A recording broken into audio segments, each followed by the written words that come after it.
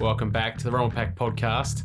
Once again, episode 54.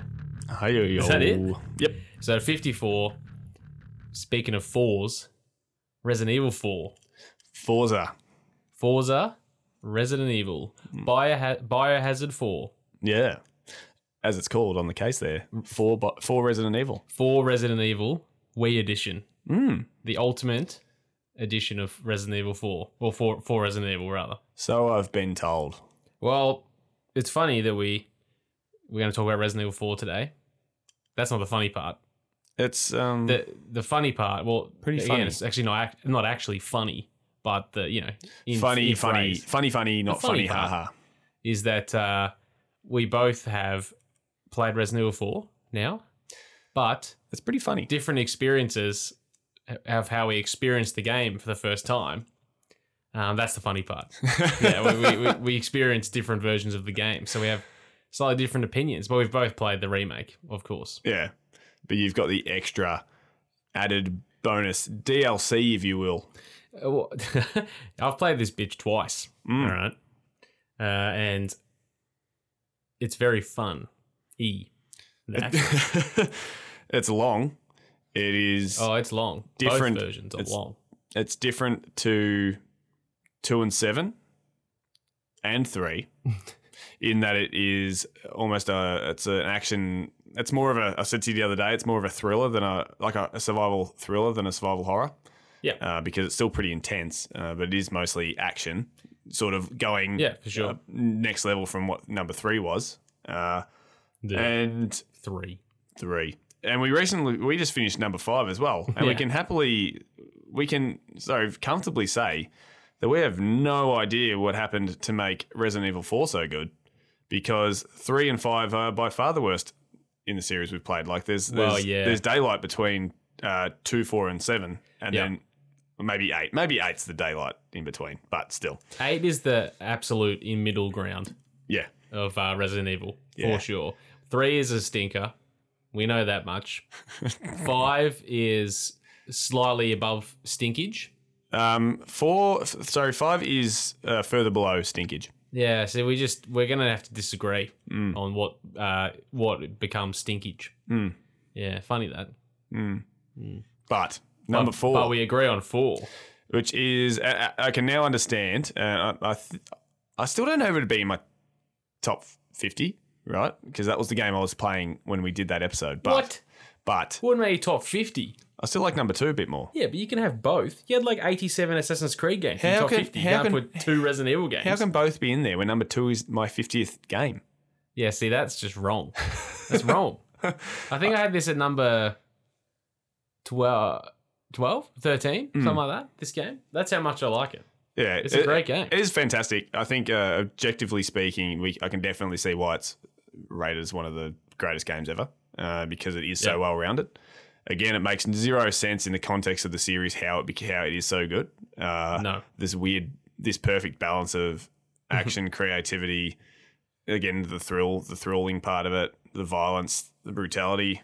It's just it's such a weird game that. But as you're playing and you're settling into it, you just come to love all the weird quirks of it. I think at the start, it probably took me 4 hours to really start to appreciate it, or 4 or 5 hours even. I think I said to you earlier in the piece, I don't see how it could get quite near 2, but like it's going to keep building as you said, and it's just even reflecting on what the 25-hour campaign, we both put in 25 hours ish to it, into it, and it was just. It's like a fever dream of different nightmares happening.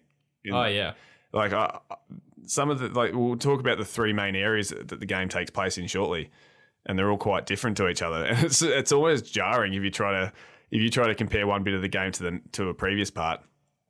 You just think, how the hell did we get from there to there? Yeah, it's like we're in a big theme park with multiple parks within of different themage. Yeah. You know? They're all like separate entities of fun. It's like Bizarro Land. Yeah, well, even But there's no like consistency between the core 3 acts of the game. Yeah, so weird. and if we're talking literal theme parkage, think about that random mine cart thing that takes you from one part of the castle to the other. Yeah. These 2 random areas that just, but gets you from one to the other, and where you can collect probably one bit of treasure if you went back. Yeah. It's so weird. It's such a bizarre game how it's set up, but it's entirely unique at the same time, which is its strength for sure. Yeah. I'm not sure what kind of drugs they were taking when they planned it out, especially the castle, which we'll talk about. Yeah. But it's just like, it just makes, if you actually truly try to think about it in any logical sense, the whole thing is just thrown out of the window. And weirdly enough, 5, exact same situation. Yeah. You try to think about it too much, about where you start and where you end and what happens in between. It just becomes the biggest confusion ever. So you just think about it. You just got to like settle yourself into the fun ride that it is, and just go with the flow. Because as you said, it takes a bit of time for it to, I guess, crank into gear. Well, yeah, probably charm you as well. Yeah, I guess it's like it takes a bit of time to get settled into the world, because the start of the game is quite hectic. It starts off quite hectic, and it's just it sends a lot of enemies at you early on in the village and whatnot. So I feel like it takes you a bit of time to adjust. But once you adjust and you understand that it's quite silly at its heart, at its core, and doesn't really make a lot of sense, then that's when you have the most fun, because you just go with the flow and just start tearing everyone apart. Yeah, but as you said, I really like that it mixes still a little bit of horror thriller into it, even though it's obviously taking that more of an action approach. So yeah, it's definitely got an action game edge to it, but there's still that like little bit of scare there in bits and pieces, and just the general feeling around the village. Probably more so in the remake, is like you feel a little bit terrified of the hordes of some of the enemies that can come at you, and some of the like speed of some of them, some of the different kinds of enemies. They're creepy because of their like sound design, and the atmosphere in general is good. So, it's a little bit of scares there, but it's definitely not a scary game. And just for backgrounding's sake, the difference, 4 is quite separate from the other games in that, besides having Leon, who's the protagonist, and he's from number 2 as well, which is, of course, until this point in the series, the best game. So it's good to have him back. But this time, he's not dealing with the T virus that was basically making everyone zombified in Raccoon City from games 2 and 3, and maybe 1, I'm not sure. But this one is basically like a parasite that's sort of that's taking over a very secluded part of Spain, where this cult has abducted the president's daughter. Yeah, and so Leon's been sent in to find the daughter and rescue her. And of course, you send one man to find a missing president's daughter. Yep, as opposed to it's not just one man, probably a team. No, it's not the just man. It's the man. Yeah, but. So basically what happens is he ends up going, his 2 Spanish police escorts get killed really quickly, naturally, when they go into the forest. He stumbles across this village, which is full of like cultist sort of what's it called? Brainwashed. Yeah. Sort of people. We sort of learn, why that is as we go throughout the game. And then he just sort of goes from this big village area, and with a big lake, trying to find as Resident Evil makes you do, find weird little objects and everything to help you progress to the next part of the game.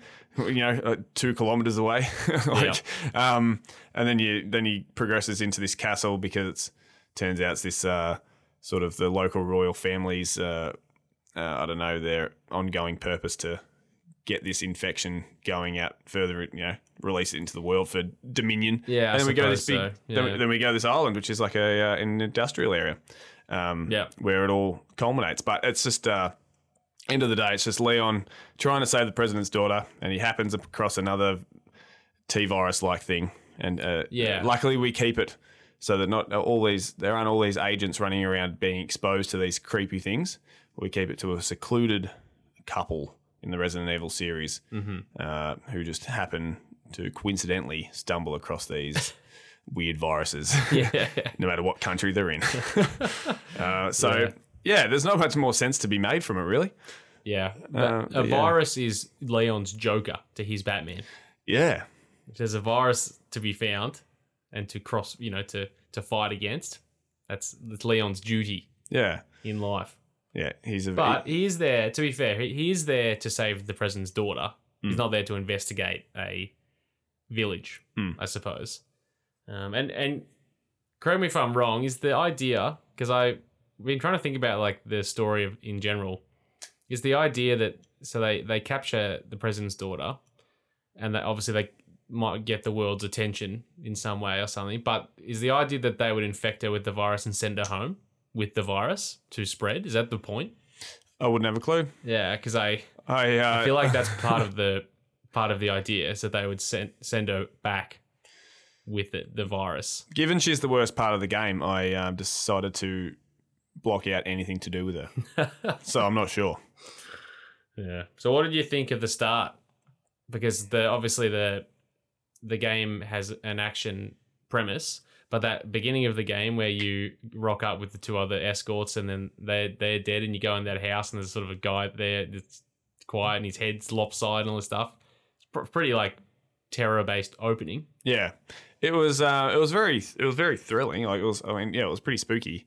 I think it's really slow pace, lets you really ease your way into it. Mm-hmm. Which again, I think it really hits its stride when it literally lets you hit your stride when things coming a bit quicker in the game. But it's a really nice as in from a gameplay perspective.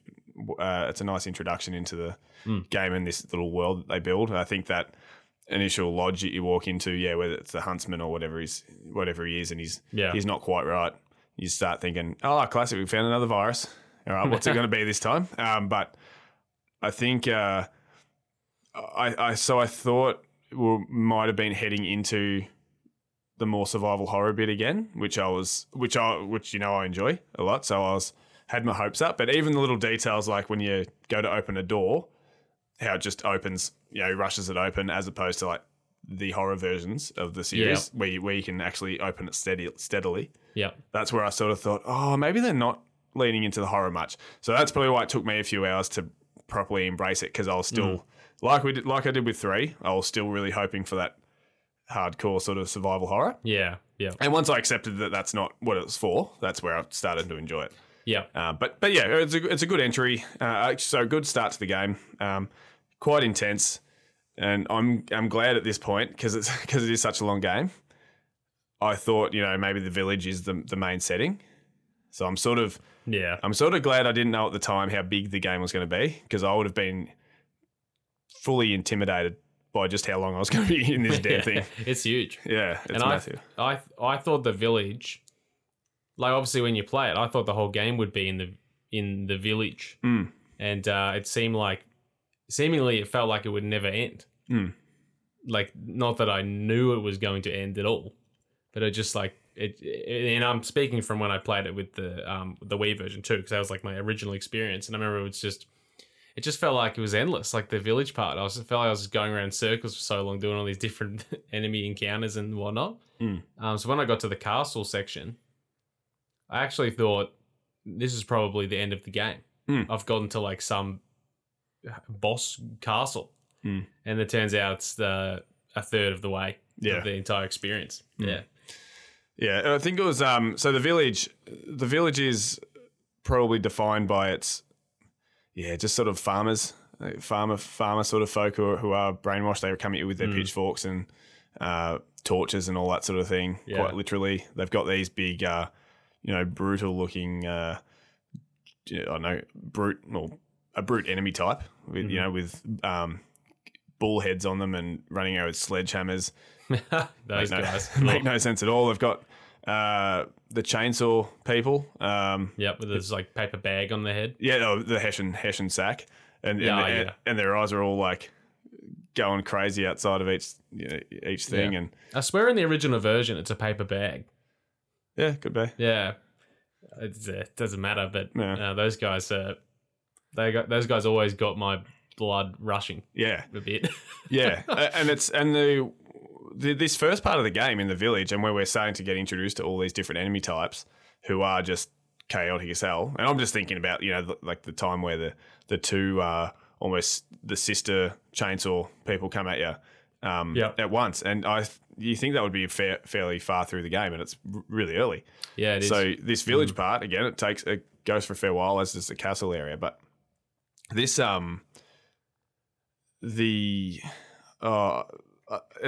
the hardest part of the game for sure. I think we agreed early on when you've got less weaponry, you're less in control, you don't know what's going on. Yeah, you're just trying to survive, and then as you get better throughout the game, obviously naturally you handle things better.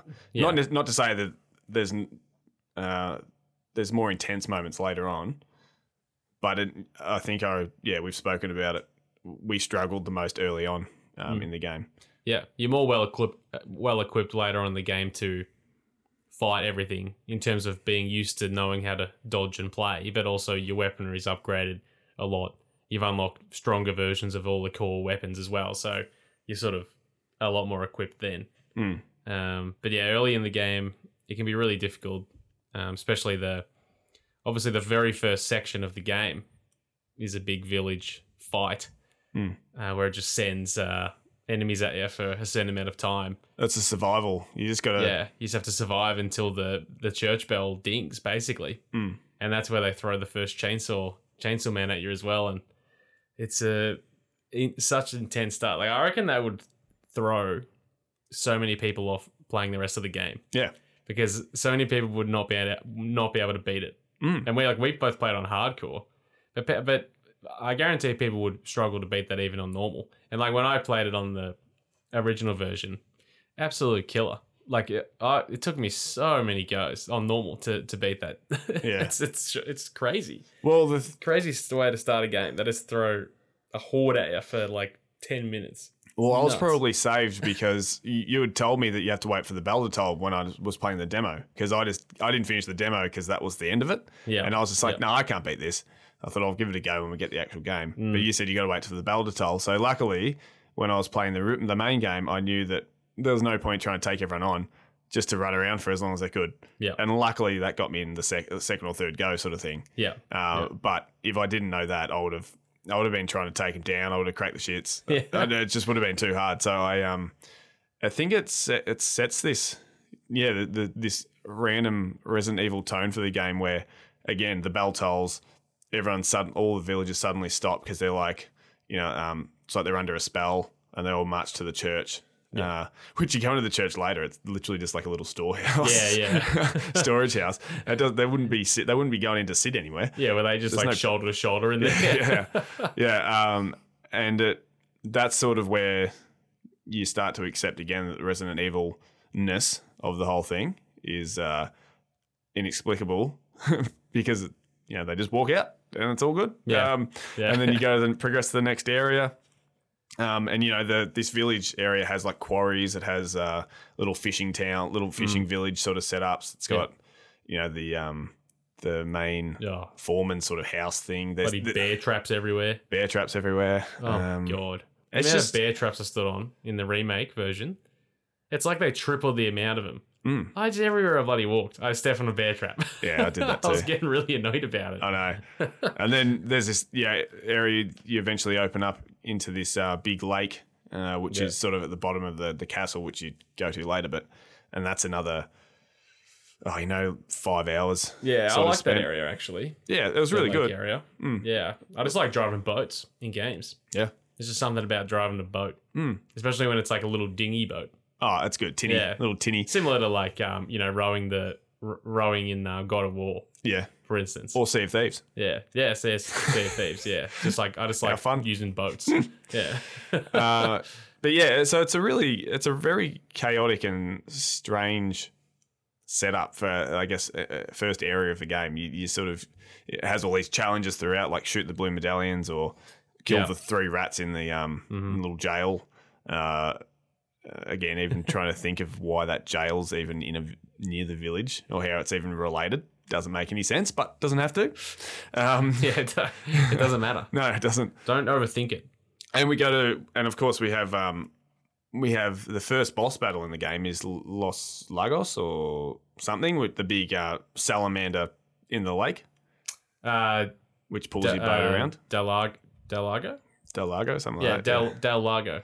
Yeah. Yeah, it's not quite a Gyarados, but it's, it's got moves. It's got moves. It's pretty close to it. And that's just a really simple, you're getting towed around. You got to get the boat to, avoid the debris in the water.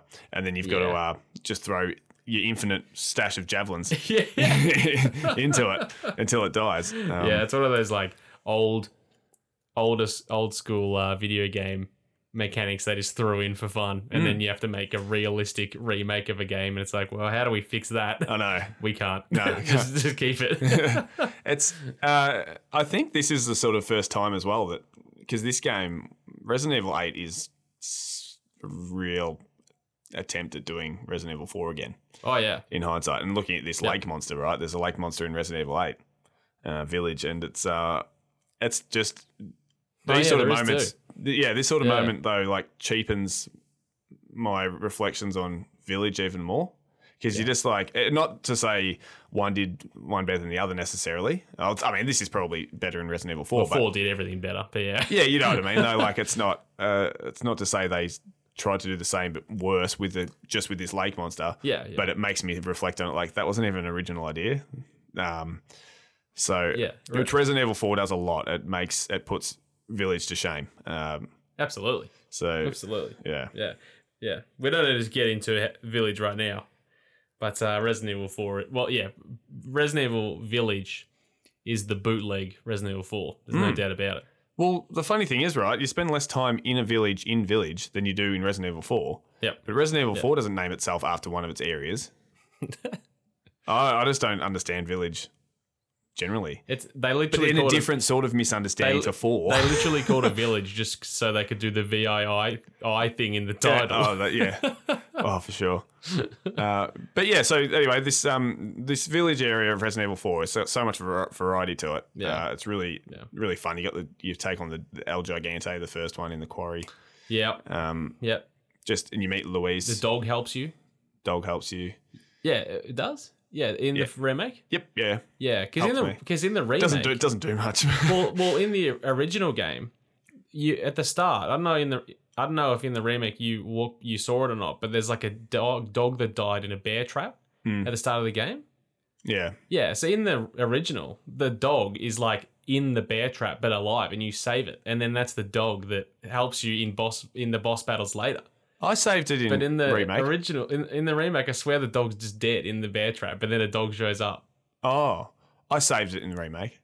Yeah, I can't recall exactly. Maybe I'm misremembering, but I swear I just remember seeing a dog in the bear trap dead, and he was like, "Oh, that's awful," and I was like, "Yeah, it is." Yeah, yeah. So there's this. It's a wolf that gets caught in one of these bear traps, keeps snaring us, and this is where Resident Evil gets weird and quirky. One of its things is that it has all these unique story mechanics or gameplay mechanics as well, so double as both. Where like you might save this wolf, and then it'll come up like 3 hours later when you're taking on this big ugly freak giant thing. Yeah, and that's it. And then that sort of mechanic won't happen again in the game. And there's a bit later on where Ashley drops those blue lanterns down onto enemies to help them freeze them. Yeah. We'll touch on it. Yeah, I'll explain that later, but that never happens again. The whole blue light thing, it's used very loosely. So, it's you could spend about 10 hours looking at every little bit that the little element that makes this game so unique, because it's just like they only appear like once a lot of the time, and there's so many of them. Yeah, it's strange. They tried to do it all. Yeah, but they didn't master anything. Well, they did, but yeah. Well, you think I actually think of it like Spider-Man Across the Spider-Verse. We said there's like 100 artists. It looked like there was 100 artists in every scene or something. Yeah. They just said just add your own bit to it and whatever. It's like this. It's like they had 50 people and they said, all right, you design this half-hour portion of the game. Yep. Just do what you want. Yeah. Any sort of weird shit. that's so accurate. Actually, yeah. Like unlocking the one of the gates in the castle where you just drop a flag somewhere, and then a flag rolls above the door, and then 3 flags being unrolled unlocks the door. Like a gate. It's just like, what? And that never happens again. So anyway, I think the most notable bit of the village, though, well, there is a few, but one of the most notable bits is the a bit where you get trapped in a house with Luis, one of the other characters, and you have to fight. You have to survive. As again, you have to survive for a certain amount of time, like the village, and that's tough as nails. Oh no, you have to kill them all. Pretty sure. No, you survive, and then you survive, and then you lock yourself out of the back of the house or something. Yeah, you're right. Yeah, and it's the house gets on fire. Something like yeah. And that was, I think that's our mutual hardest part of the game. So tough. And it wasn't even that it took like so many goes. It was just once you know you've got to survive, like the game makes you do this all the time. Yeah. Once you know you've just got to survive, you just got to hang in there. But it's so hard, like because Leon, and it's worth touching on. We've spoken about Leon in the past, but just a reminder, he's just like a gung-ho cop who drops one-liners at the worst times to break the tension altogether of what you think is going to be an intense scene. Yeah. He's just such a dude. I was going to say, what a dude. Yeah, such a dude. What a dude. And he has a bit of a new tough personality in this one, because his character's gone through like military training since Resident Evil 2. So he's a lot tougher, and he does sort of like other moves. He can do kicks and German suplexes and all these different things to enemies. So he's like military trained now. So he's a bit more rugged as opposed to Resident Evil 2. He's a rookie on the first day of the job. Yeah. So he's got a different aura around him. So he's even cooler, I think, in this. Yeah. Oh yeah, he literally is like an 80s action star now. He just does. Yeah. And it does break the tension a lot just to see how he behaves in certain scenes. But I think if we're talking about his these little survival bits, and he still his maneuverability is still low. There's no dodge button or anything. He can't. No. You can hit out and block with your knives, which isn't finite. No. Dodge? No, there's no dodge. There is occasionally on certain, like it's like a quick time thing. It's very, very like if an enemy does the big sweeping thing with a scythe, which is very occasional. There's a circle and he does it. He does a backwards somersault away from it, like completely over the top. And he's got the new parry move. He does. Yes, he can parry, and he can parry the chainsaw. Yeah, with a knife, a little boot knife, a kitchen knife. Even he parries the chainsaw with a tiny knife. Yeah, and that always is so intense. And they break eventually. Yeah. So you have to manage your resources still, and probably not as well as number 2. There's a lot more resources. Plenty to go around. Yeah, but it's just. I think I said to you early, like even in the first scene with the village, I was like, this game needs to have a dodge button. I'm like, going nuts doing it. But then once you accept it again, once you accept the limitations, given it was it's a remake of a 19-year-old game or whatever. Yeah, you're all good. You just got to get into it and accept it. Well, just be accepting of its limitations, considering you didn't play the original version like I did, where you can't move and shoot at the same time. I would have died. So I wouldn't have done it. I don't know how you came out of that with a positive reflection. Because it's fun.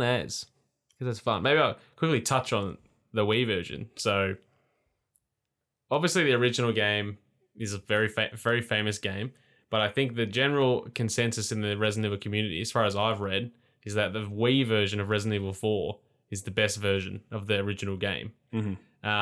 Which sounds bizarre as hell. Like, how would the Nintendo Wii version be the best version of a Resident Evil game? But it's because you use the Wiimote and Nunchuck for motion controls with the Wii sensor bar. So you basically move with the stick on the Nunchuck, and then you aim with the Wii remote. You hold whatever button to like aim to shoot, and then you aim with the Wii remote and click the B button on the back of the remote like the trigger on a gun. So you literally just go bang, bang, bang, like on the screen, like an arcade shooter. And it's like the funnest thing. Like it is so satisfying. It's literally just like you're a time zone in the thing, just shooting zombies. It's so good. And especially when you use the sniper rifle and all that, and you're like aiming with the scope and all the stuff. It's such a fun way to play Resident Evil. But I will say the remake is still like feels like pure perfection of that on top. The remake's just like so solid. Yeah. But the original game is a lot of fun. So like I don't think I would have had nearly as good of a time, obviously, playing the original version without the motion. if I was just playing the original stop and start shoot with the stupid laser sight like we just did in Resident Evil 5. Like I probably would have given up before I finished it, I reckon. But Thank God we had each other for Resident Evil 5. I bought the right version. Yeah. And yes, Resident Evil 5 is co-op makes it. Oh, yeah. Thankfully. But talk about that in future. Yeah. So we touched on being stuck in this house. You mentioned Luis, who's a character who's somehow trapped in here and in this random bit of the village and hanging around for who knows why. Yeah, dressed in his nice, sort of leather suit and flared pants, and he's full of charisma, and he sticks out like a sore thumb. Yeah, imagine getting yourself involved in this mess. Yeah, and he just sort of pops up. He pops up here and there in the game. It's in a classic mid-noughties style. He'll just appear, say give his 2 bits, help you through a section, and then just go, and I'll see you later, and then he just leaves. Yeah. And you go, okay. Yeah. And then just fades into the darkness. Yeah. Gone. And then nobody ever questions it. Yeah. But he keeps coming in and out, and no one questions anything. No. And he's sort of working with Ada Wong, who's a bit of the recurring spy character. Yeah. So is he being paid by Ada to help her collect the vaccine or something like that? The amber. Which is like the original sample of this parasite or whatever. But turns out it's not a big plot point. Oh, it's a key plot point, but the plot's not that crazy anyway. But he used to work there, and he has a lab coming out the back of some ancient chapel, which makes no sense. And he's basically sticking around. It turns out as his character develops. Very basically, and he's just sticking around because he doesn't want to hurt any more people with this Las Plagas, this virus that he was helping to develop. He's had a change of heart. He has. Yeah. He actually has a bit more of a larger voice and place in the story in the remake too. Like he's in the original even less. Right. So he kind of just turns up a few times and he's there. I don't know. Like even the minecart section in the remake, you're with him, but in the original, you're just with Leon. Right. So it's he's inserted a lot more, which actually makes him being there a lot more relevant. Of course, yeah. So that's the sort of he's the early character we have, and this game's pretty light on characters, naturally. Yeah. And we might as well touch on Ashley now too, because when you're in that section in the house, you also have Ashley with you at that point. Do you really? Yep. Yeah. Yeah, and so we find her I think so. Yeah, that makes sense. Yeah. We find her at some point once we finally have done 1,000 random jobs to get into this chapel that were originally locked out of when all these villages we had to sort of outlast these villages. Yeah. Eventually we find Ashley on the old altar. Interesting though, Will. I don't know if you noticed on the altar. She's up in a room or something, isn't she? She's up in a room. Yeah. Because up on this altar, it's a very strange part of the game. Yeah, the puzzle with you have to turn the like stained glass to make the shape. No, not quite. Or is that in the original? Maybe. No, that's in there. Is that it? Yeah, there's some weird puzzles, and we'll touch on the puzzles shortly because that's a very fun part of the game. But there's this area of the village where you go into this near that old mate's house near the pier, the foreman or the village chief, whatever. Yeah. And you go in past this into the tunnel, and you climb up this ladder, and you come out at this forest altar, which is in a cutscene at one point of the game, someone being sacrificed. And you go up there, and there's this dead girl up there. Yeah.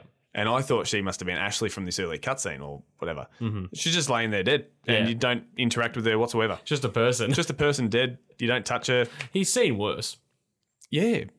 I just want some sort of a verbal acknowledgement that he's seeing the same thing.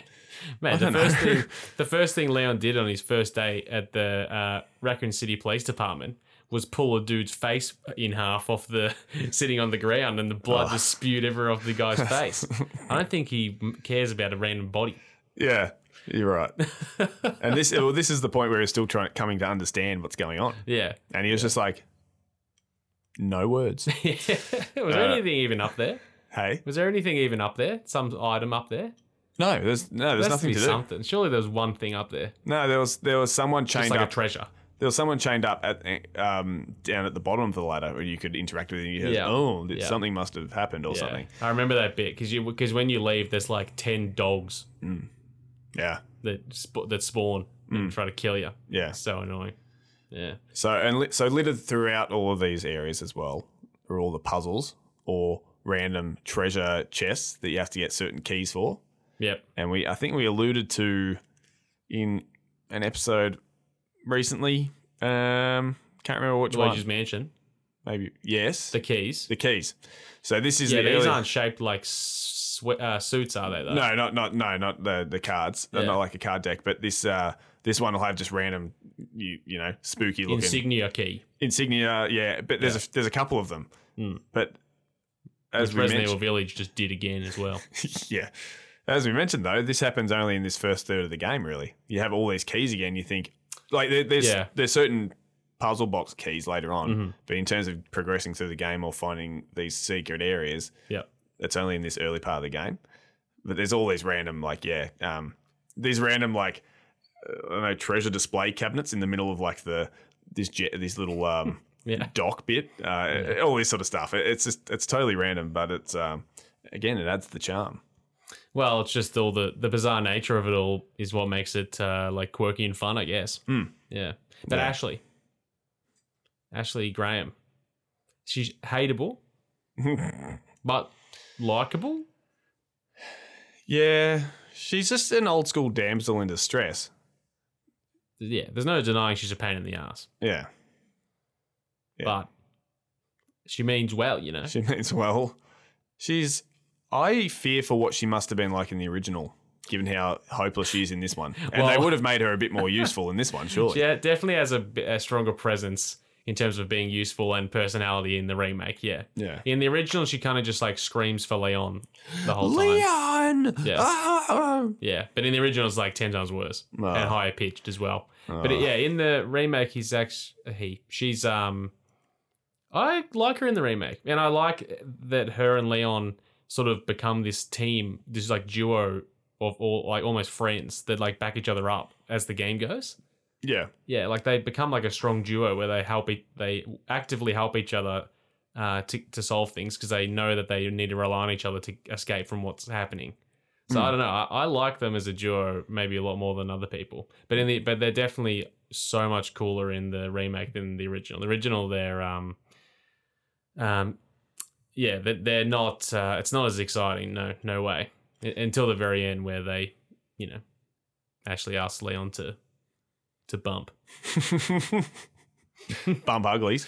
And she alludes to that in the remake too. Basically, she says like, "Oh, I want you to be my personal secret guard, or like permanently." She's like, "I want you to be my permanent guard." I didn't take that as creepy though. I didn't assume it like that. Yeah, but I think knowing that what she says in the original, it's like an intentional, less disgusting way of saying, "I want you around all the time." Yeah. But in the original, she's just like, "Let's do it." Yeah, it's far more appropriate. I think it's worth mentioning as well that this basically the reason that Leon is pushing on after finding Ashley so early, which was his primary objective, is that Ashley's infected, and it turns out he also is. So they've got to find a cure. And of course, he goes all God mode or superhero complex, and he has to save the world from this little corner of Spain. Yeah, from a young, old-looking boy and an old man. Yeah. a miniature man-child thing. Yeah. So maybe to wrap up the village, Mendez. We thought he was Mr. X reborn. It turns out he was just nothing more than a Mr. X bootleg. Yeah, it was. And he's sort of the village chief or priest. And he's 12 foot tall. He just looms every now and then. Oh, yeah. When you first encounter him, you're like, oh, my God. Look at that guy. He's got the big but then he's just gone. He's got one of those big, like, shit carter's hat sort of things. Yeah, like the Grim Reaper, big wide, the Undertaker's hat. I was gonna say he looks like an Undertaker. Yeah, with a big, massive cloak on, just a long Amish sort of looking beard. Yeah, he's definitely an Undertaker. Supposed to be, I reckon. Yeah, and you sort of think as well, and it's confusing at this stage. They refer to at different points to a Lord Sadler, Yep. Even in Yep. all the random notes you find around, which are good. The notes around in this game I thought are pretty well done, like the world building sort of background knowledge. I thought they were pretty good. Yep. And yeah, they always refer. They're not 15 pages long like everyone in Resident Evil 5. I know. So that's good. Oh, the God, everything they refer to though, they'll talk about Lord Sadler, and they'll also talk about what the village chief or his notes to them. And I thought, hey, he must be the village chief. Must be some, character that's dead or in the past or something. Yeah. And Lord Sadler must be this guy who keeps appearing. Mm-hmm. Turns out Lord Sadler, we don't even see him till the end, but he is the mastermind. Yeah. And his name's Sadler, and he's in Spain, so I wasn't sure what's going on. Yeah, he does appear early in the game at one cutscene in the remake. Yeah, like a vision. I think you're saying. Yeah, he appears at some point for something. But yeah, it's weird. Sadler in the remake. I don't know. The original game, you have a lot more interaction with him across the whole game. Because in the original, and I can show you a video of it if you haven't seen it. There's these like weird, strange telephone calls between you and the villains where it's almost like a video call where you can see both their faces. Yeah, it's like a little PDA thing. Yeah, and you there's a lot of smarkiness. You talk to Sadler and Salazar and whatever like multiple times, Leon to them, and they like rib each other and all this stuff. So you Sadler's almost like baits you through the game and stuff. But then in the remake, they sort of cut all that away, and I get that it helps with the extra realism, but it makes Sadler 10 times less impactful as a main villain because you don't really know him. Yeah, and they don't really, like I was saying, they don't really build him up enough to make you aware of who he is and what he's doing. If they had a bit more of that, sure, he was creepy in the sense that you think, oh, who's this Lord Sadler if it's not this guy? But yeah, you don't really directly see him. And then you go to the castle and they've got Master Ramon there, and he's not quite, and you think maybe he's Lord Sadler, but he's not. All these sort of things. But yeah, early on, so I think Lord Sadler, again, he doesn't quite have that impact that he could have because you just don't see him. He's not affecting you directly. But No. it's the original FaceTime is what you're referring to in the Yeah, it is. They've got just the random faces on there on this weird screen thing, So who knows how Leon had it. Because Leon's always checking in or like being checked in on by his like military oracle person. His handler, his intelligence officer. Yeah, and you see her face like in the original. She's like calling Leon. Condor 1? Condor 1. Or is Condor 1 Leon? Condor 1 is... The eagle is Ashley. Yeah, I reckon Condor 1 is Leon. Yeah. But that might be wrong. Yeah. Yeah. Anyway, Mendez, is a bootleg Mr. X. He doesn't actually stalk you, but great. I think he has a great boss fight. It is a fun boss Visually very cool boss fight and unique. Well, it leads into it because he's looming after. He's just following you, stalking you as you're running up this hill, trying to fend off all these villagers. But you're trying to hurry up because Ashley's with you and she gets hurt easily. She's weak. But as you're coming up, the hill, he's following you, and you think, oh, this is Mr. X all over again. Yeah, and we've got Mr. X complexes. Let's face it. Yeah, everyone who's tall has to be Mr. X. Yeah, and then he just goes full Resident Evil. Yeah, I was gonna say at least with Ashley. She doesn't have her own health bar like in the original. Oh, that would have been terrible. She just gets picked up and taken away and you have to stop them. But in the original, you have to manage her health as well. Yeah. Jeez. Yeah. The boss fight. He just kind of turns into like a massive bug dude. Yeah. He's basically his legs just fall off and he gets these big claws out of his rib cage. Well, he stands up first. The first half he's standing up, but he's like a giant bloody centipede with like 8 legs. Yeah, and then the second phase, you shoot him enough or whatever, and his whole bottom half of his body gets cut off and just falls away. And then he's like he looks like some sort of like monkey. Yeah, that's like swinging around on bars. Yeah, like a what are those monkey connector things? The barrel of monkeys. Yeah, monkey in a barrel, whatever they're called. I don't know the names. Like those sort of things. He's just swinging around, and he was pretty difficult. Quite simple, like as in exactly what you have to do. Just dodge him when he's throwing the big logs of timber at you, and shoot the barrels in his hand when he's about to fling them. Yeah. But you basically escape all of his hits if you stand up the top on the balcony in the corners as well, and just run left and right or whatever. Yeah. So it's not that difficult, but I don't know. I thought it was as a spectacle, especially in the remake with the PS5 graphics, was like awesome. It just looks so cool. All the fire, like, just looks. The best visual thing in the whole remake, in my opinion, is the fire. Anything that's on fire just looks amazing, especially when the game turns to night. Because obviously the first half of the game's during the day, which is different to a horror game generally. But when it turns to night, I think when you're near the end of like the lake section, you're in a lot of caves and it's nighttime and there's a lot of guys with like flaming heads around corners and flickering stuff. wet stone and all that sort of stuff. Yeah, and that's like just visually like one of the best looking games I've ever seen. Easily. Yeah, I think the fire is the key strength of all the remakes. Number 3 even had good fire. Yeah. You got to accept that. Had to have good something. What about the castle section? It's like a big theme park of stuff. Just an assortment of rooms and puzzles that don't mean anything to one another. And what takes us there, I think, is that Luis promises that he can help us find a cure, and he says, "Meet us at the castle. Meet me at the castle, or in the courtyard." And then you go, "Yeah, okay, we'll go to the castle." Which, of course, there's a castle in modern day Spain. And you know you're not getting out because when you go in, the gate closes behind you. Oh yeah, signifying that you're in there for life, buddy. Oh yeah. That once the drawbridge is up, you're toast. Yeah. And it's it's probably the most Resident Evil coolest setting in any of the games. Most versatile. It's got creepy dungeons.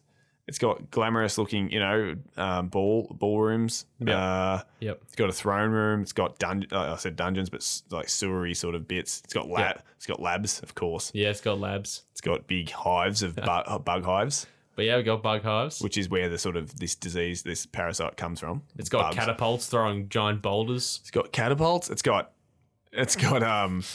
giants on top of turrets. Yeah. That throw boulders at you. Yeah. It's like King Kong, basically. Yeah. And it's got the mine carts. And it's got a mine. Yeah. And when you go out onto the I can't remember what it's called, but on the top of the castle wall, there's that area where you sort of really loop out, and you've got to go all these different tunnels by turning the night and turn the lever to night, the moon or the sun, and it switches all the gates around. Yeah, as you're going. It made no sense. I couldn't keep track of where I was going. I just kept doing it until they got somewhere. You've got massive steel spiky balls rolling down stairwells. It's got gardens with dogs in cages. And stuff. It's got a big water room. Yeah, you can go in the pond and collect all the fish. Yeah, you can. And sell fish. Yeah. Because they're worth a lot of money. Some of those fish. Yeah, they're pretty good. Yeah. Bass. Big or small big bass. Yeah. Sell fish. It's got Ada.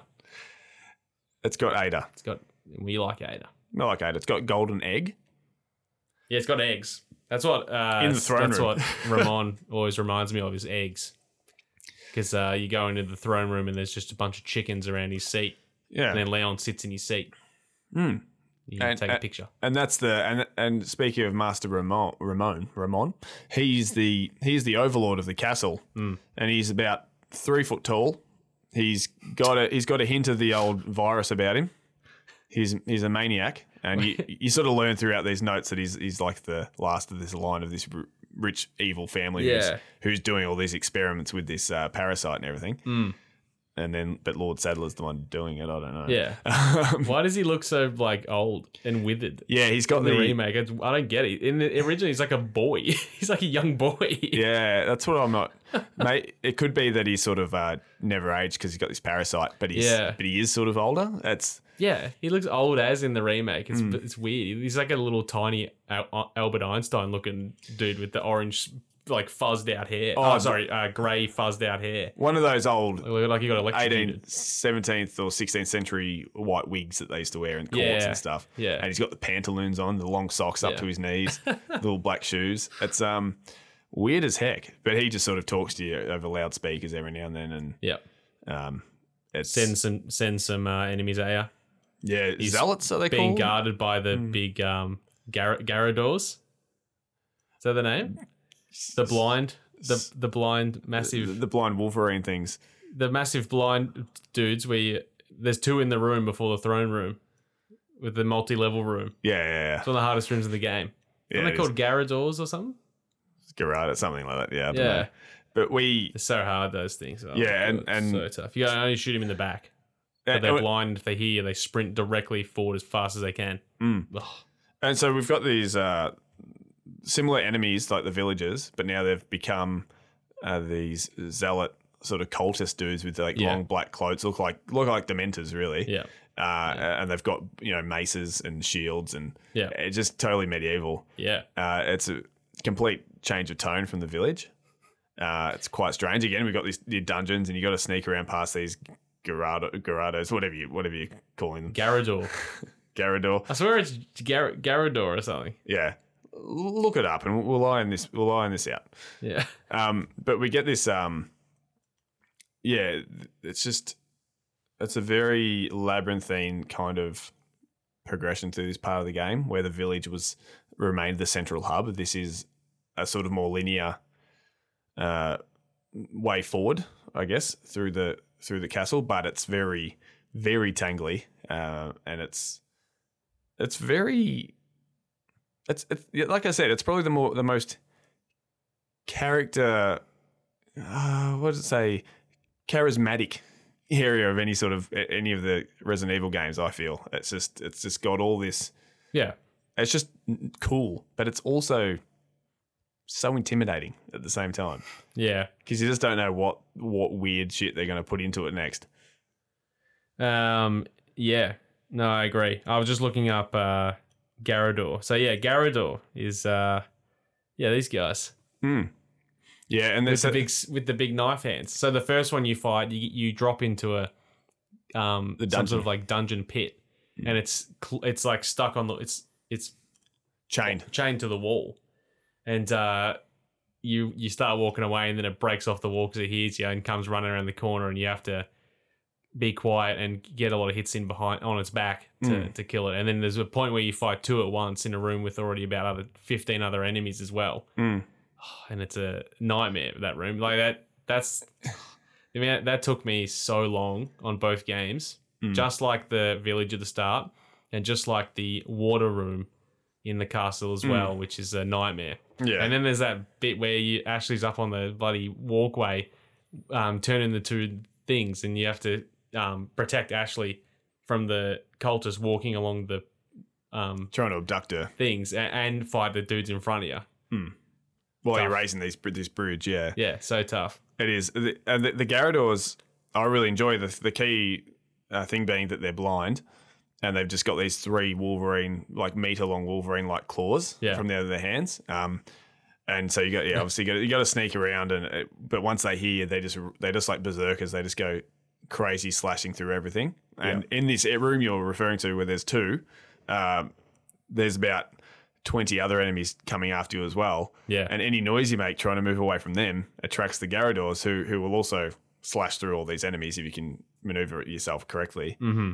And then there's a bell in the corner you can shoot once to attract them to one spot before they destroy that. Yeah. And you just got to get everything perfect, because they, once they hear you and you think, oh yeah, they won't not catch up to me, they just sprint like hell straight at you, and it's quite scary. The music is so loud. Yeah, it's dead quiet, and then they yell because they heard you, and the music just goes crazy. Yeah, every single time it happened, it lifted my ass off the couch. Yeah, yeah. So what's your vibe of the castle? Like what sort of stood out for you? Because of course we've got a segment as well where we play as Ashley, while Leon's trapped in a steel cage. Yeah. And it's a stealth section, and that's all. That's the horror, probably a horror section. Yeah. But what do you know? What do you feel about the whole thing? Like, what do you call those guys? They're like, I don't know, they're not mannequins. It's like knights. They're just suits of armor. Suits of armor that come to life. Yeah. Yeah, I don't know. I think the castle's the best part of the game overall, because I think because it has the most interesting variety of enemies. Like you basically listed them all just then, but I think... And the bugs. Screw the bugs. Yeah, maybe it's not the best because it's got bugs. Yeah. No, I think overall it's probably the best part of the game. I think it pushes the story the most forward, that bit as well. And I think in that part of the game, it sort of makes Ashley and Leon become more of a duo. They sort of start to trust each other a lot during what happens in the in the castle, just obviously because Ashley at one point saves Leon from him being trapped in a cage too. So I think all of that overall makes it probably the best part. And it leads into some really good sections at the end of it as well, like with the Salazar boss fight, but also one other boss right down in the labs. Well, I was just going to add quickly, like as well, like if you're talking about why it works so well with Ashley and Leon in here, it's because you've got all these old mechanisms like levers and puzzles, and like you're talking about getting Ashley to turn the wheel to raise the bridge while you're fighting people off, and you've got to raise another bit of the bridge yourself.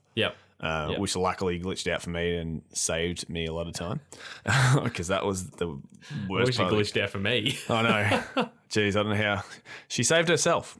It was in her hands and she teleported to me. Yeah. But yeah, it just sort of makes more sense because you've got all these old contraptions that just sort of make it, very medieval, and it's almost like one big torture chamber. Yeah. And even this puzzle room where you're sitting at the dining table and you've got to mimic the two images. Oh, yeah. Sit down at the the table setting. Yep. With the glass with of a specific wine amount of cutlery. Yeah, a glass of wine, or whatever. Yeah. Bottle of brandy or whatever. And you got to make sure you sit at the right ones, ring the bell, and then, you get the next bit of the puzzle. I hope whoever designed that was happy. Yeah. With their 10-minute contribution. I know, because again, that doesn't happen anywhere else. Yeah. So I like how wacky the castle is for the whole thing. It feels like a condensed, fun horror romp film where the two characters go on this weird ass journey. Yeah. And then obviously you've got like the minecart thing as well. And like a little bit with Luis. Which takes you sort of back to like the first third of the castle. Yeah. And between the first third and the last third of it. Yeah. Almost. Yeah. It kind of takes you back to the start, and then you can sort of go on a sort of more direct path through the center of the castle to get to where you need to go, I think. And there is that boss fight there too with the two El Gigantes where you got to get one stuck in the hole and then kill the other one with Luis. Drop into lava, which was like the bane of my existence. You actually watched me try to do that. I could not figure it out. Did you just do that straight away when you played it? Second go, yeah. Yeah. First one's purely, I knew what to do, but it's just the first time I died was purely because I walked under its feet, basically. Yeah. Yeah. But we've got to talk about, though, the most jarring random bit that was also one of your favourite parts and one of your proudest moments in the game. And that is the recurrence of this one pirate-themed shooting range that pops up in the form of a random elevator. I didn't know you were going to say that, but yeah, the shooting range. There's random rooms where you just go into there's an elevator there with the merchant hanging outside of it. Well, I think we should actually just talk about the merchant in general, because the merchant is through the whole game. And what's this guy about?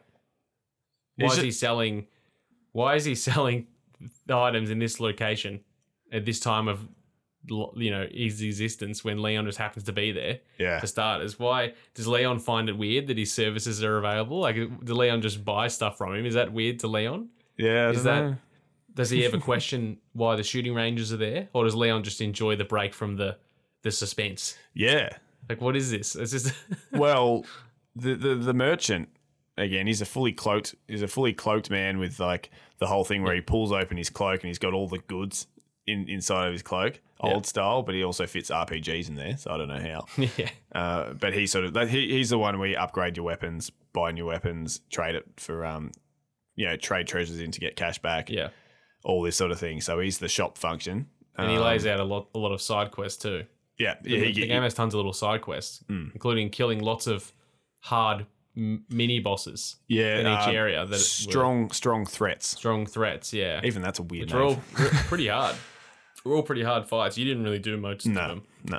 I did them all, but yeah, that's pretty hard ones. The one in the castle is the hardest with the suit of armor that's alive. That the strong threat of that's like so tough. Oh my god. Yeah, it's like the old Salazar's special armor or something like that. Yeah. So tough. But those are really fun. But the merchant refers to themselves as in plural, as a collective. So I think each merchant might be different. No way. Yeah. Really? I reckon. That would be a twist and a half. He always talks about we.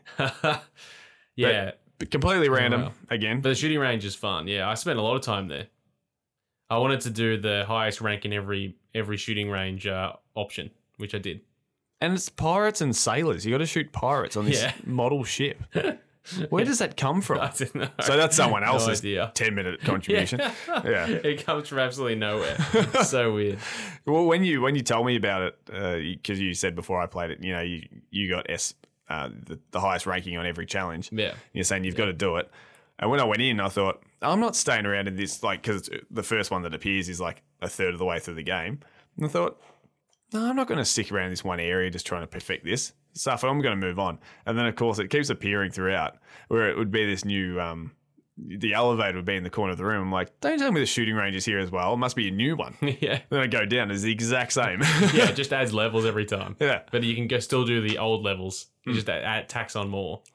The thing about doing the shooting range, though, is it makes the game a bit funner because you get the better results you get in the shooting range. You can trade that into like a little machine, which gives you charms to put on your attaché case. Attaché case. Yeah, which is like where you store all your weapons. And yeah, but you can in the remake you can put little charms on it that give you bonus abilities, and some of the ones you get for doing full S-rank and stuff are like really fun. I forget exactly what, but there's some really cool ones. Yeah, okay. In there, I got 3 charms throughout the game. Yeah, I don't know how many I got. I probably got over 10. I don't know. Yeah, but yeah, the shooting range is great. Shooting range is great, and we should probably talk about the lab in the castle before we get to the island and wrap up the game. And of course, the lab comes about when you fall down a big pit in the throne room. Yeah, into like the underground caverns, which of course lead to the lab. It's not Nest though. It's not Nest. It's just a long. It's just Lab 1. It's Lab 1. Yeah, it's just a long ass tunnel sort of system underground where there's a bit of what's it called, liquid nitrogen action going on. Yeah, and you pooped your pants. I did poop you the pants. Verdugo. Because yes, Master Ramon. 7 minutes. Master Ramon Salazar has these 2 weird cloak dudes with him, and it turns out they're called Verdugo. And 7 minutes is all Verdugo has to play with you. Yeah. That's another, yeah, you're right. It's another survival thing. Yeah. Because you're down there and you got this weird scorpion-looking demon thing chasing after you, and you got to big guy. You just got to survive. You got to help. Yeah, you can kill it. Yeah, you can kill it. There's a trophy for killing it. Yeah, yeah, and I killed it in the original. But it's just, not in the remake. I bowed out of there. I was like, I'm not bothering that crap. Yeah, and given it looks like the Xenomorph from Alien, yeah. You can hear it as you're walking throughout the hall before it actually reveals itself. Yeah, and it's quite terrifying. You can hear it like groaning and like it's breathing, and then you hear it when you move. It rushes around, it gets overhead somewhere in the in the pipes and the vents basically. Yeah. And that was a short and very sharp, intimidating part of the game. Yep. Where thank God it's only timed because I couldn't have lasted another minute. Yeah. Well, the worst thing is it starts you right in the back corner of the tunnel, and you have to hit a lever to start the process of putting the power back on or something. And you're right in the very back corner, and I remember you saying, like, I'm standing in front of this lever, and I just know some crap's going to go down if I pull this, but I don't want to, but I have to pull it. Yeah. And as soon as you pull it, you walk about 2 meters behind you, and Verdugo busts into the room and just starts walking around the square to get you, and it's on. Oh, yeah. Yeah. And the beauty and also arguably frustrating part of this game, the game generally, they don't really tell you what you're going to have to do. You just got to work it out for yourself. It'll give an indication that you might have to wait. But there's just like, all right, survive. Yeah. And you go, how do I survive? And it's like, I don't know, you work it out. Yeah. And you just go, okay. And that's where the game is also strong again, because of this complete unpredictability of, are they going to deliver me a straightforward experience in this bit?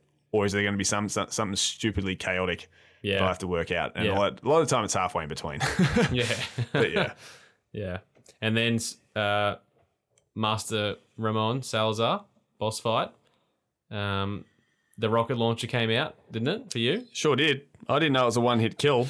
I spent 160 grand on this thing. I thought I'd just be able to refill it every now and then. So I just thought, I'll just give it a go. I'll just shoot him straight away. And I never saw a moment of the boss fight. Yeah. So to everyone who's out there struggling with Master Ramon, sucked in. Yeah. But I don't know what you're going through. Yeah. I think he just moves around pretty quickly around that room in a couple of phases. Shooting his face inside the gob of the monster or whatever. Oh, naturally. So of course, naturally, he turns from this 3 foot little weird royal dude into a big glob, as is Resident Evil's only way. Yeah, it is. So in the original, it's a bit different. He's kind of like this big plant-based monster that's like in the middle of a massive sort of dome. Plant-based monster. There's lots of vegans around here. Yeah, he's huge.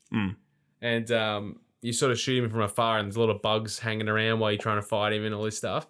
So I remember doing that and killing him in that game.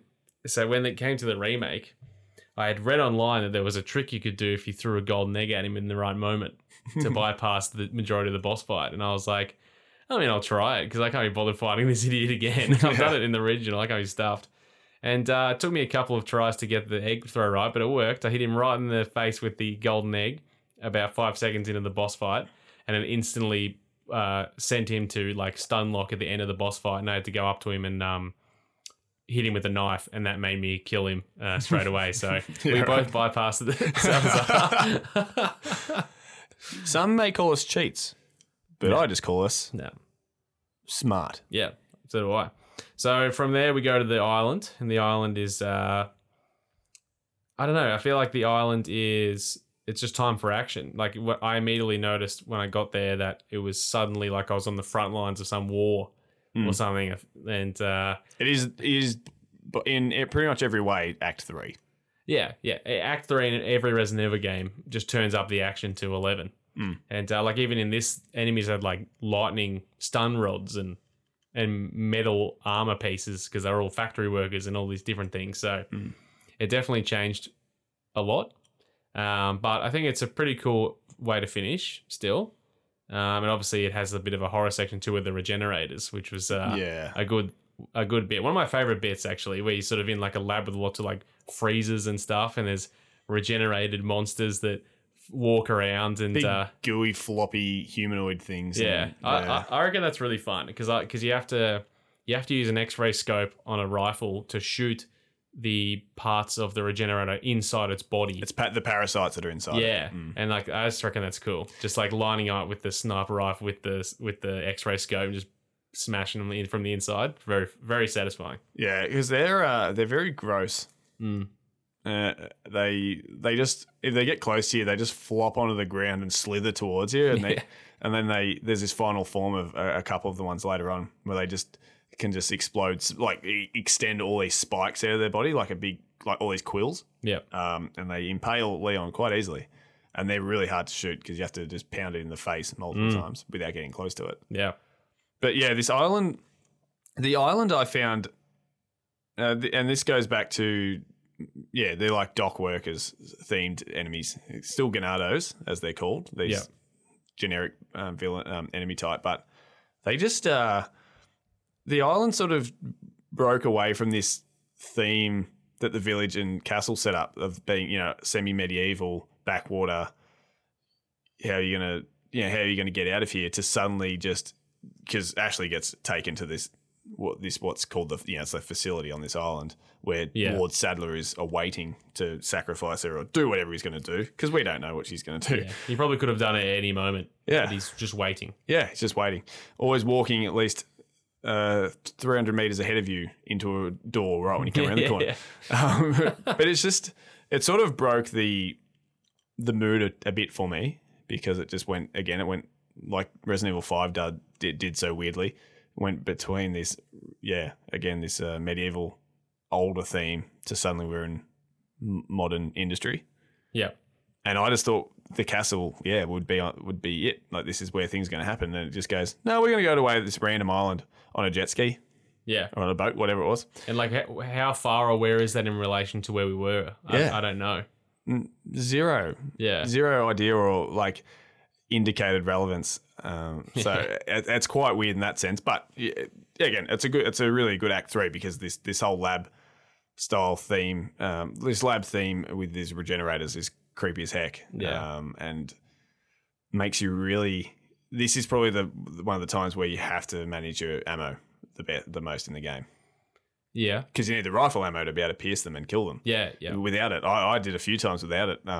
Trying to remember that video I sent you where you have to wind the door up and then sprint through and roll under it before they go down. But they're in the body, the bags. They're in the bags. Yeah. Luckily, I could sort of sneak through, but I had no ammo to kill them if I had to. And I was thought, this is it. This is the end of the game for me. I can't go any further. You're going to be locked here forever. Yeah. So I think that's where it got pretty intense. Yeah. And we've also got the unexpected good addition to the story of Krauser here as well. And he's sort of this random, almost tacked on former army buddy of Leon. Well, he was like his military mentor, like commander person, right? He like trained Leon, but he sort of shows up, but he's on the wrong side. Yeah, and what a random person to show up to be on the wrong side of this little Spanish plot. Yeah, it is like weird. It's like a bizarre addition, but I think it's a good one. It sort of makes Leon's, it sort of makes the process of it all a bit harder for Leon, I guess. Like it adds a bit of personal element into it rather than just trying to save Ashley and save the day.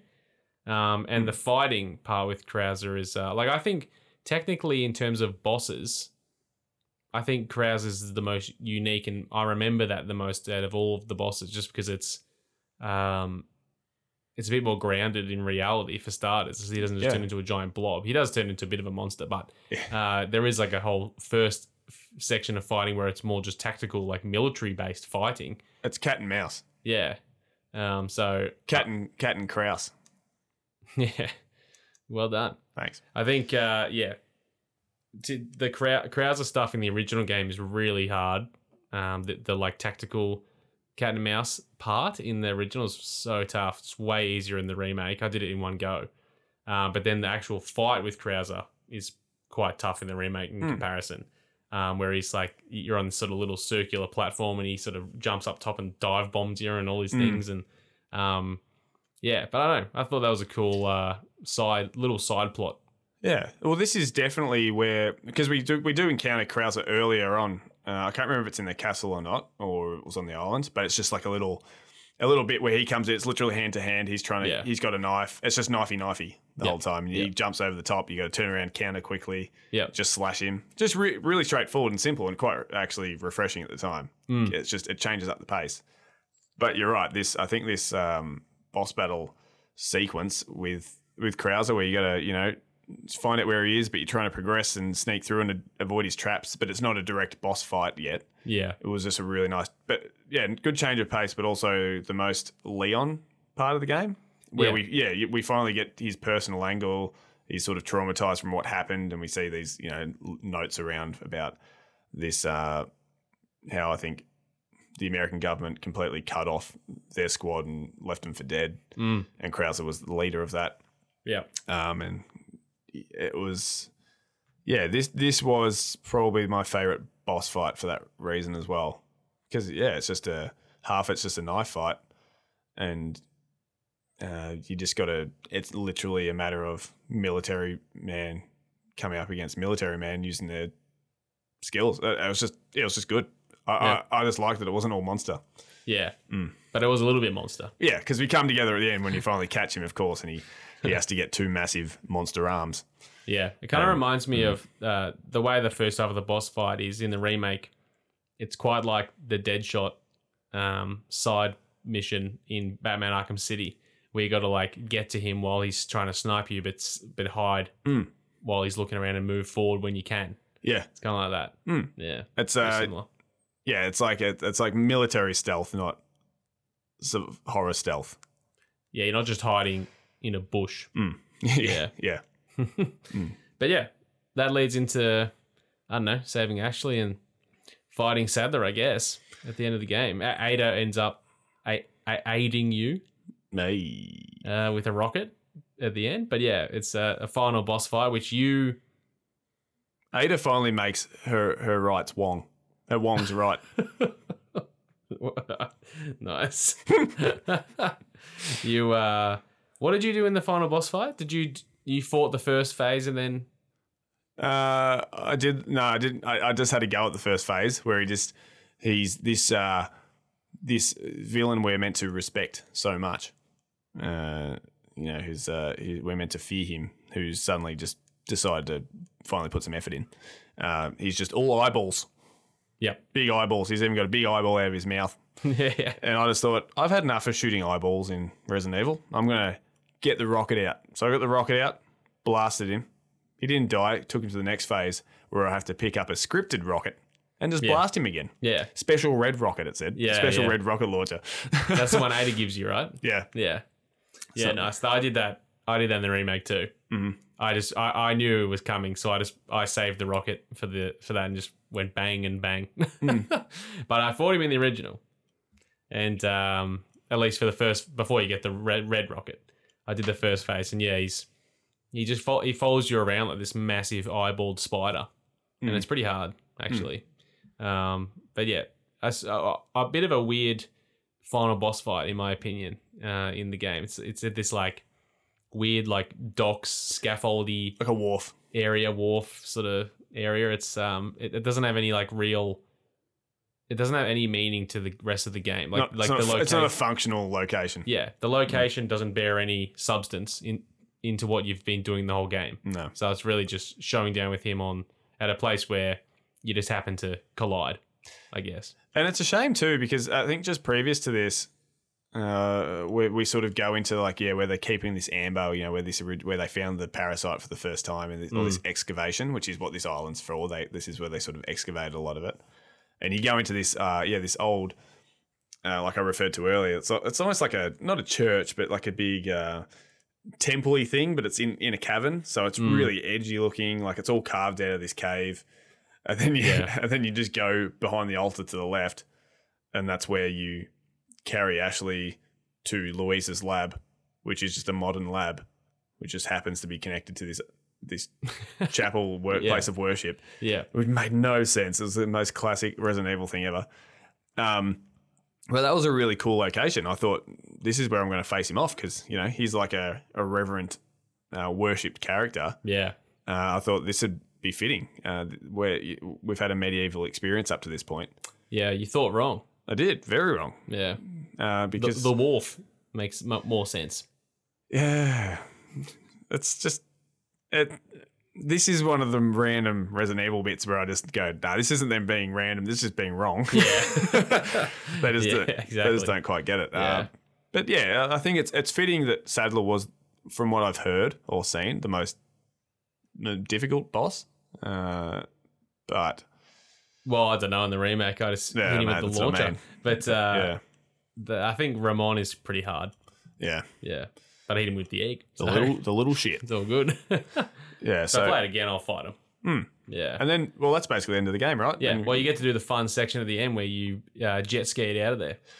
Yeah. And Going if over you big die jumps. while you're jet skiing, which I did, it ruins the whole immersion. It does. Because you think maybe you just got to do it and you won't die. Like you'll escape. Yeah, exciting. I think I died like 4 times. Same. Just get hit by stuff. I know, because it loses more than half your health as soon as you just ride straight into a bit of flotsam or whatever. And who knew that this island that was probably the size of a small town or a town has like a 2 kilometre long cavern underneath it. Yeah. With industry, aplomb. Let's just not ponder any further. No. Yeah. And so it's interesting, isn't it? Reflecting all these weird, kooky things. Yeah. A lot of which we obviously haven't touched on. Like we spoke about Ashley's stealth section in the castle, where you got to avoid tins of armor, and that does get intense. It's very dark. Yeah. And you can just hear them groaning in the distance or moving around, and you got to dodge them in little maze-like areas without any weapons, just a torch. Scary. Mm. And then, but at the end of the day, this wildly confusing, batshit crazy game is one of the best things ever done. Yeah. It's just unhinged creativity, which is why it's so good. Yeah. And then with that much creativity comes like bizarre sequences that maybe bring it down slightly because they don't match. But that's because they're so creative. Well, if we look back at all the Resident Evils, right, the last bits are the worst bits every time. Yeah. They ruin the flow so badly because it's just like, I think Resident Evil 7 was the most probably clear-cut like version of that, where they go a bit more actiony on this ship, on this freighter. Well, but then the old granny turns into this massive 10-story high blob. But she dies in like a cutscene, more or less. You know, like you just got to shoot a rocket. And that ruined the whole... Well, you got to try to forget that part of the game to remember in that case, I thought the whole last act ruined the game. Because it was so action-based and all the edge of a game that for 2 acts was legitimately so scary was gone. But then at least with the old granny, there was a fun sequence where you just see her in the wheelchair and then you realize, wow, she is actually the problem. Yeah. And there's I guess a small bit where she's just a bit of a monster in the attic before it bursts out. But yeah, anyway, I think Resident Evil games, they do stumble at the end basically every time. We'll just have to pray and hope Resident Evil 6 doesn't do that to us when we play that. The missing piece, maybe. Missing piece, Resident Evil 6. So for me, this game had me reflecting the whole time just about how, I don't know, this sort of issue we have now where we judge a game on its realism so much, where even in this game, of course, we're not getting hung up on, we're sort of appreciating while reflecting on how weird it is. These little crazy moments that make no sense in the context of anything. Yep. But when you start to just think like, oh, this is just what a video game is. It's video games aren't meant to be real, obviously. So why do we always sort of focus on the shit that doesn't make sense? Yeah. Because it is a video game. That can literally be as whatever anyone wants it to be. So this game made me finally appreciate that and sort of help let go of that sort of barrier, I guess. Yeah.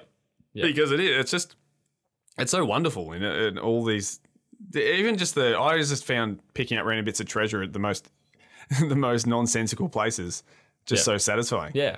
And I was like, good on you guys for putting a little hanging, what's it called? It looks like a grater, squeaky grater hanging up overhead in this random spot of this cave to shoot it down and have like treasure in it. Yeah. Like, good on you for putting that in there. Yeah.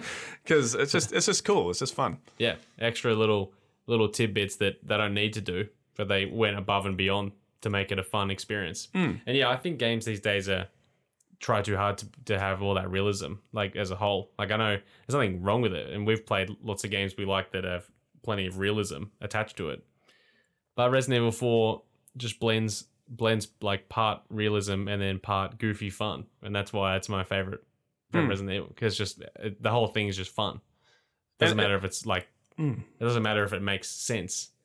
The experience of playing it doesn't it is never a negative experience in my opinion. So, and it's it is a very Japanese game as well. You notice those chaotic moments that even if it's dialogue where you can see it's sort of been translated a bit, like, you know, it won't quite flow, not word for word translated, but you just think they've just chucked this in as a random attempt to be very Western or something. Yeah. And it sticks out like a sore thumb. All these really cool, weird ideas that still come into a lot of Japanese games today. And you just think like, good on those guys for just being, you look at the new Mario games always, like, you know, Mario just does weird things. Yeah. And you just go, yeah, good on you guys. Just keep going. Yeah. Well, this is being recorded on the day we just got the new Mario, which is doing all these new weird, wacky stuff that isn't the realest thing possible. So your point stands. But yeah, that was Resident Evil 4. Love it. The best Resident Evil game? It is for me. Is it for me? I'm certain on it. I don't need to. I'd like to know right now. I don't have anything particularly burning, but I'd like you to state your ranking right now off the top of your head of what we've played. So as we wrap up. Yes. Okay. So I'll rank it. I'll just do it quickly, and I just want to add context of why something's at the top. Okay.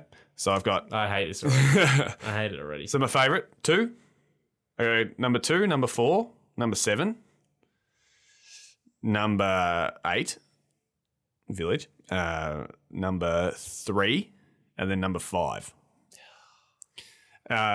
All of them fun though, of course. Even 5 was fun, just because it was so shit. But this, It is bad. yeah. But number 2, I just my experience, given that I love survival horror, whenever I want to play it, if I wanted a new Resident Evil to be like one of the games, it would be like number 2 or 7, of course, because that was horror. But number 2 just had this. Yeah. There's the whole setting of just staying in this this one police station, and how much they got out of this one building for hours on hours on end, with Mr. X, of course, appearing. Yeah, I just loved the whole vibe of that as almost like a little pocket of an experience, like if you put it in a bottle sort of thing. Yeah. But number 4, objectively speaking, is like one of the most just full on well made games ever. Yeah. So objectively 4, subjectively, just for me personally, number 2, which I know is a silly thing, but yeah. Yeah. 2 is great. And I think, like you said, if you wanted a new Resident Evil, you'd want it to be like 2 over 7. But I think generally that makes sense because we'd prefer it to be third person anyway. But yeah, no, I respect it. I just wish you liked 5 more. Well, did you want to quickly do your ranking? I know we've done a 50. Do my ranking. I can do my ranking. So top is 4. No brainer for me. That's just my favorite one. It just is 4, and then 7. I don't want to understate how much we enjoyed 7 and what a good experience it was playing that together. Pure horror. Yeah, and how scared out of our minds we were. And then 2, obviously. It's hard. 2 and 7 are like very close to being runner-up because they're both so good. And 2 was the first one we both played, and it was great. And then what have we got? 2, and then Village. I wish I could put it lower because I actually think it's pretty crap. So Village. It was disappointing. It was a letdown. Yeah. It's got like good, fun moments. And then, so Village, and then 5, which we just finished together. And then 3 is my least favorite. And technically 3, in a technical sense, would be a better game than 5. I'm not stupid, but I think my feelings of what I like better is based off the experience, and I much preferred the experience of playing RE5 co-op with you than I did my single player experience of 3, which overall was quite boring and not satisfying experience at all from memory. So that's why I put 5 above. 3 was in no man's land. It wasn't 2, it wasn't 4. And even right now, in between 3. Yeah.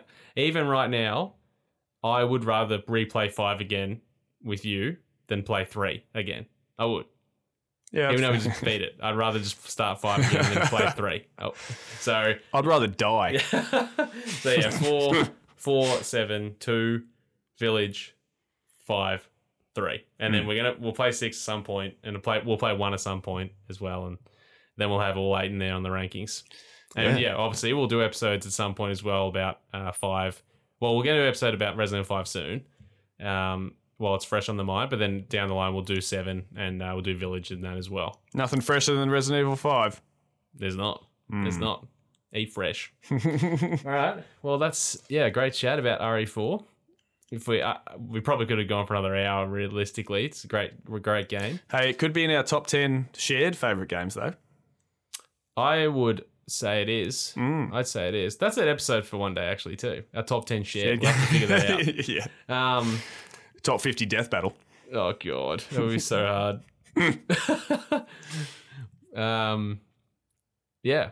It's a great game. I'm really glad that you played it because obviously you borrowed my copy. I'm glad you've played it now and can chat about it. You always were gonna, but yeah, it's good that. Well, who would have thought, however many years ago when Resident Evil 2 came out, looking ahead, the Resident Evil series, given how many games had come out already, that would be something we would get stuck into so passionately. Yeah, and it would be so endearing. Yeah, well, it's one of our core. I think it's one of our shared core franchises now. Oh, for sure, Resident Evil, and we didn't know a lick about it before. I just decided to play that Resident Evil 2 demo that one day, and that's where it all started. Yeah, so really very glad that we did. Yeah, very glad we played. So everybody, get into 4. If you're not sure about horror games, this isn't too spooky, but this would be this is cream of the crop gameplay.